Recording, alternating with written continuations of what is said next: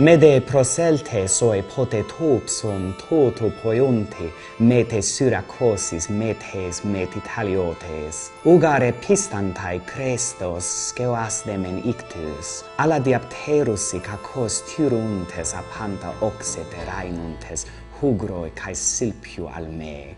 Hi, I'm Andrew Coletti, and in this series we're going to be exploring the food of several different ancient civilizations. Now, today's episode is all about the ancient Greeks, and unlike the Mesopotamians and the Egyptians that we heard about in our previous episodes, the Greeks have a huge tradition of food writing. They were writing cookbooks, they were writing recipes, they were also actually writing food critiques, especially this one particular author known as Archestratus. Archestratus is sometimes called the first food critic because he wrote an entire book telling you where to get the best food in Greece, and he has very strong opinions about everything. In the quotation that we hear in the beginning, Archestratus is complaining about a particular recipe, a particular style of preparing fish, which was, of course, a common ingredient in the Greek diet. And this particular way of seasoning fish and putting melted cheese on top of it is especially associated by Archestratus with the Greeks of southern Italy and Sicily. This region of the Greek-speaking world is really known for its strong culinary tradition. And actually, it was Greeks from the city of Sybaris in this region where master chefs had patents on intellectual property to protect their recipes from imitators. And this is the first known example of intellectual property patent law. So today we're going to be making fish in the style of Archestratus's least favorite, in the style that was popular in this famous region for ancient Greek chefs. And we're also going to make another recipe called Maza or Maza. This is a dough made from roasted barley flour. Now, ancient Greek cuisine, just like all aspects of their civilization, was all about balance. It was all about matching the strongly flavored things with bland things and not having too much or too little of one or the other.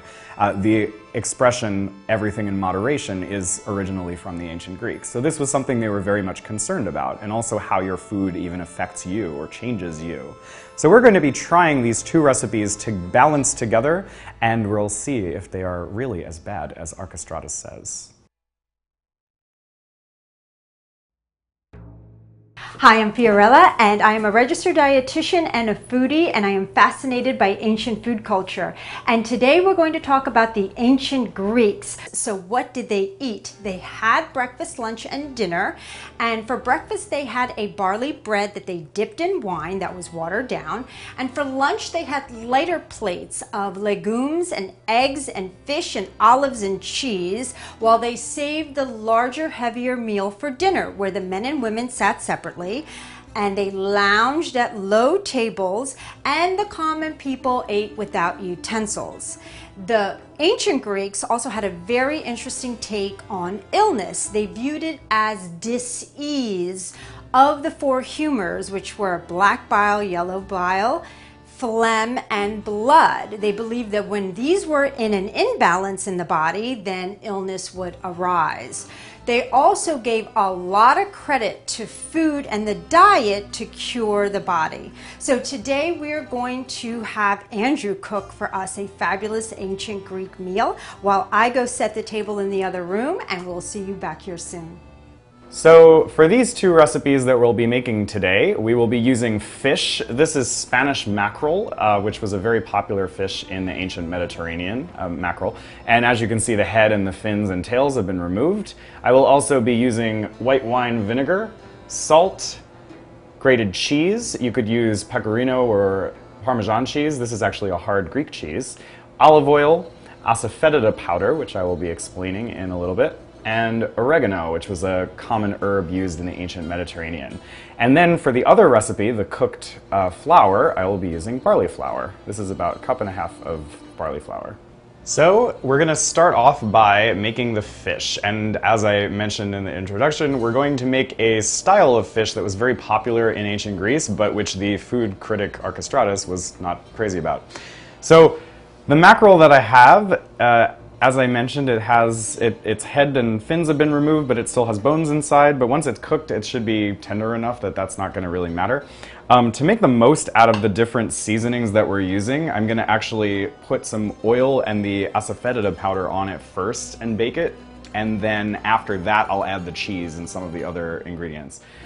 I wanted to take a moment actually to talk about asafetida powder, which is one of the most interesting ingredients in this recipe. So in the original recipe, Archestratus mentions an ingredient called silphion, or silpion in ancient Greek. And this is something which was also known to the Romans and was popular for a very long time in the Mediterranean world as an ingredient in cooking. But silphium is actually derived from a plant which is extinct in modern times. It was so popular that in ancient Rome, essentially, it was over-harvested, it was over-cultivated into extinction. But the plant is pretty similar to another plant that we still use today called asafetida. This is a plant that you can find commonly used as a spice in South Asian cuisines, and you can find it at any store that has South Asian or Indian groceries. Asafetida is the resin of a plant, so it's this hard, dried resin that then gets ground into powder, and it has this very distinctive and kind of funky smell when it's raw. It smells like sort of like onions, but it gives a really nice, savory, like deep flavor once it's been cooked. So that's what we're going to be using. The ancient Greeks and Romans were aware of asafetida and its similarity to the silphium that they loved so much, and they actually thought of asafetida as being like a cheap substitute for silphium. So that's pretty much what we're going to be using. So I'm just gonna take my fish and put them in the pan. I'm gonna put olive oil and a little bit of salt on the outside, on both sides. So now I'm gonna go ahead and add the asafetida powder. This stuff is pretty strong, so a little goes a long way. All right, so I'm gonna put these in the oven, which is already preheated to 350 degrees, and I'm gonna bake it for about 10 minutes before I add the other ingredients.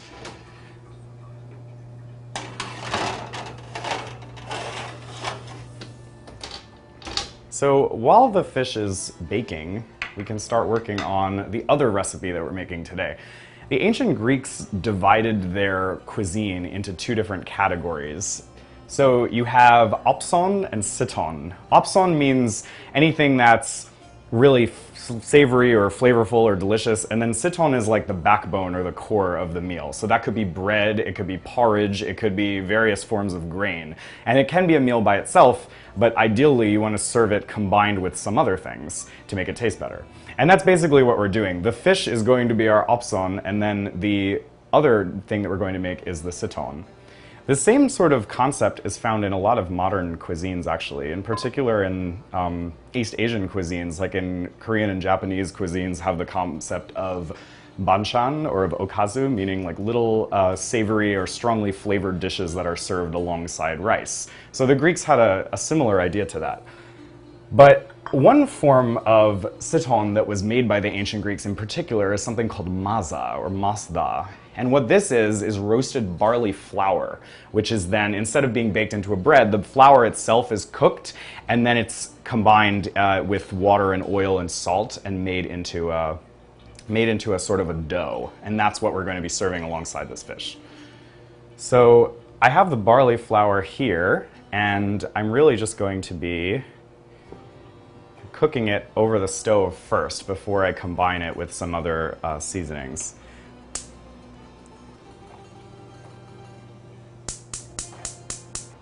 Hippocrates, the famous ancient Greek physician and medical writer, was aware of the negative health effects of eating raw flour. The most important step of this recipe, since you have the ground barley flour, is that you got to cook it first, or else you're going to get a stomach ache because the flour will expand in your stomach. And this is something that was known to ancient Greeks. So this is a bare pan, and I'm just adding the flour directly into the pan. It's important to keep stirring it continually because you don't want it to turn black and burn, but we just want it to get roasted basically and just kind of nicely brown. You'll start to notice after a couple of minutes that the flour is going to change color, and it is also going to give off a really nice smell. It starts to have like a nutty cooked sort of smell. Barley was the first staple crop for the ancient Greeks. Later in Greek history, they start using wheat or they start using other types of grain, but barley is kind of the most centrally important one. Barley bread, especially later in Greek and also in Roman times, barley bread starts to be considered lower quality than wheat bread. Barley bread starts to be regarded as like the bread of the common people. I'm already starting to smell this flour. So you just have to keep stirring it to make sure that it doesn't get too dark.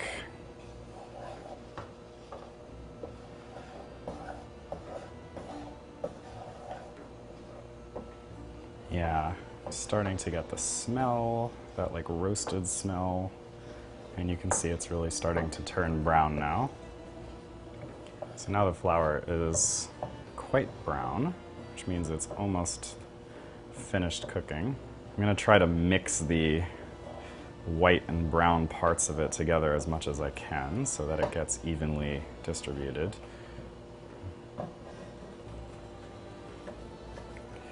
If it starts to get a little stuck to the pan, you want to just scrape it off because you don't want it to get burned.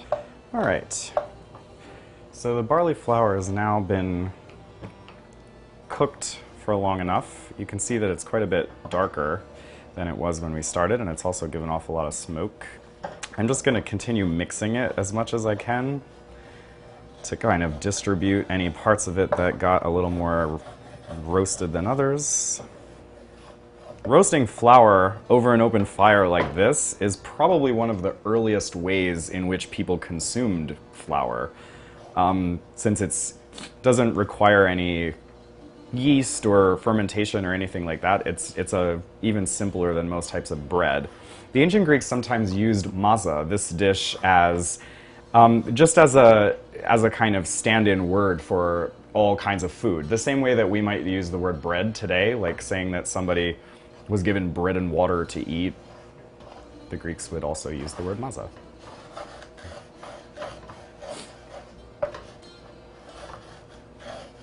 Okay. I'm going to let this cool down for a moment because we're going to have to mix it with some other ingredients to form the dough. And let's check on the fish that's in the oven. I can smell the asafetida. The fish is getting really nice and crispy and everything.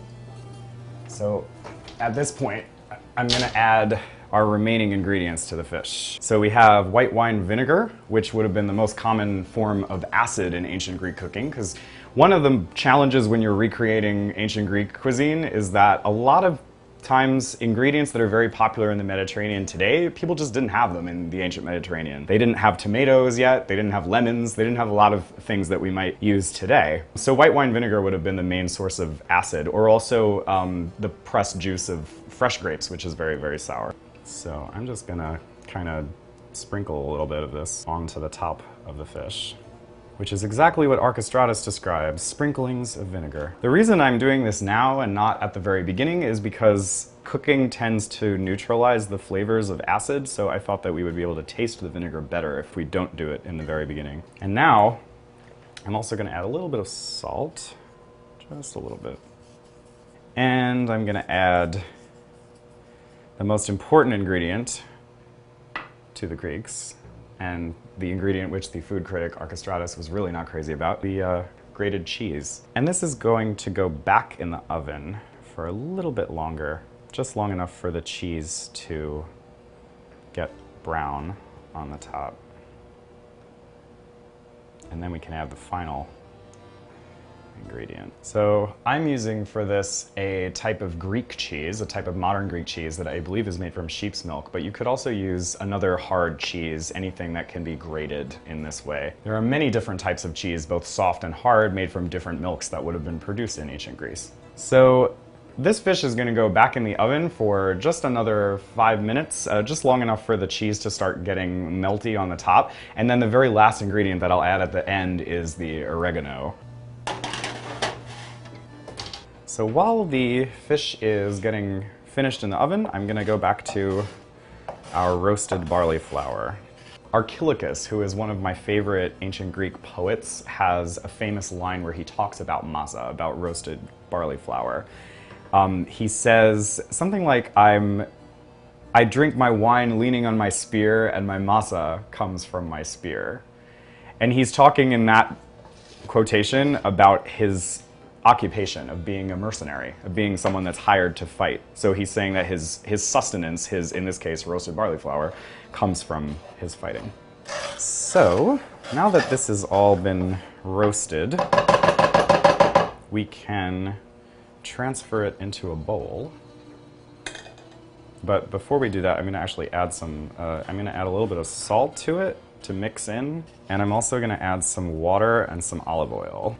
As soon as you add moisture to this, you notice that it starts to get very dark. So the final color of it is going to be even darker than this roasted color. So I'm just mixing everything together, and eventually I'm going to be shaping it with my hands. It's still pretty hot, so you want to wait a little bit until it gets cooled down. But I'm going to start transferring it into a bowl so I can shape it.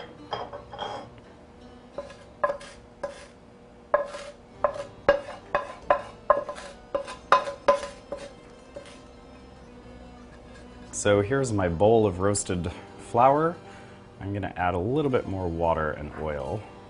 So now, as you can see, it's turning really dark. It's starting to really come together as a paste.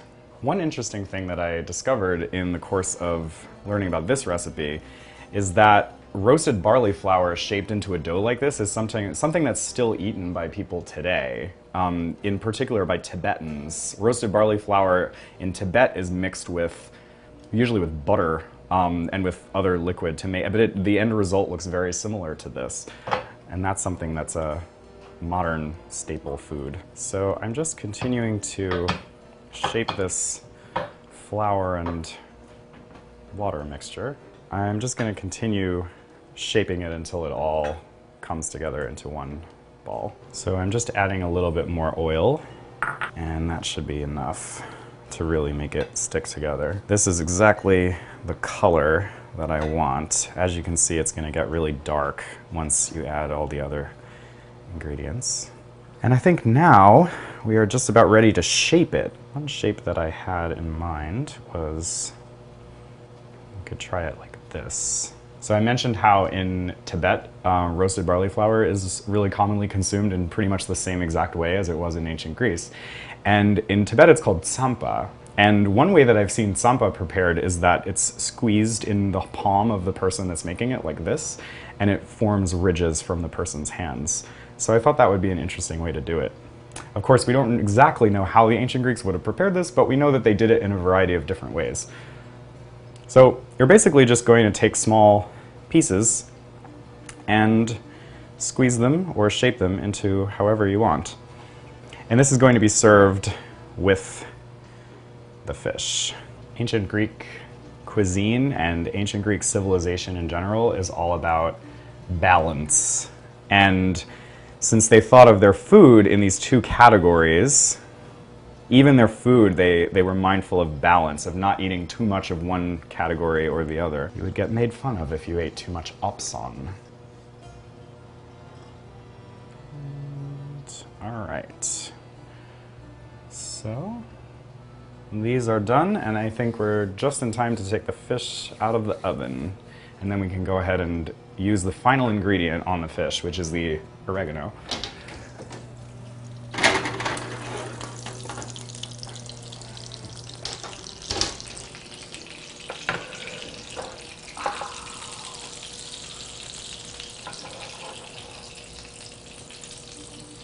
Mackerel is known to be a pretty oily fish, so just be mindful of all the oil that's coming out. And yeah, the cheese is all melted, so I'm gonna put the oregano. There are a couple of herbs in ancient Mediterranean cuisine that we definitely still use today, like oregano, like cilantro, but there's also some other ones that you might expect ancient Greeks and Romans to use that they really didn't. Basil and parsley and also rosemary were not particularly popular in cuisine in ancient Greek and Roman times. Although rosemary does have a lot of positive associations for the ancient Greeks and Romans, they associated it with memory. So I'm just sprinkling oregano onto the top of this, and then it will be ready to serve. Andrew, what do you think of our ancient Greek table? I love it. I especially love that you included a peacock, because I was also thinking about peacocks being featured in Greek mythology. And yeah, so it goes with the theme. I love it, and I think that everything else on the table is pretty accurate to the Greek diet. We have our beautiful grapes, our figs, dates, our cheese. What kind of cheese is it? This one is a Greek cheese made from sheep's milk. And because there would have been lots of hard and soft cheeses available. Yes, in ancient and Greece. yogurt, of course. Yes. Which is all of it. This all combined is very healthy diet, and kind of the foundations of what we now know as the Mediterranean diet. Yeah. So it's really good and heart healthy. And what kind of drink would they have with this meal? Well, the Greeks were definitely drank a lot of wine, but they often watered down their wine, and Yes. they would serve it mixed with water.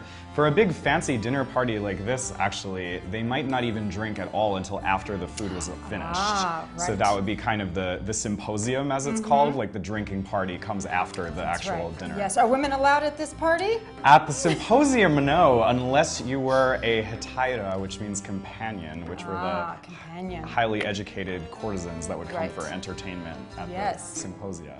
Sounds interesting. So what do we have here? So this is a mackerel prepared in a very popular ancient Greek style with cheese melted on top and oregano, and also a seasoning called asafetida. And there's also on the side a maza, which is a dough made from roasted barley flour.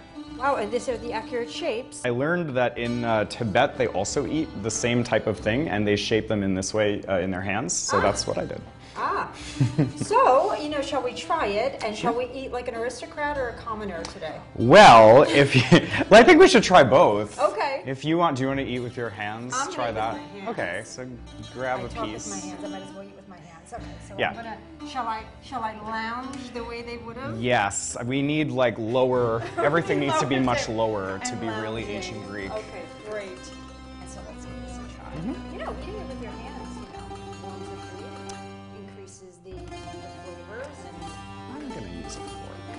Let's see how that happens. kicking rolls. And you can put the fish together with the dough.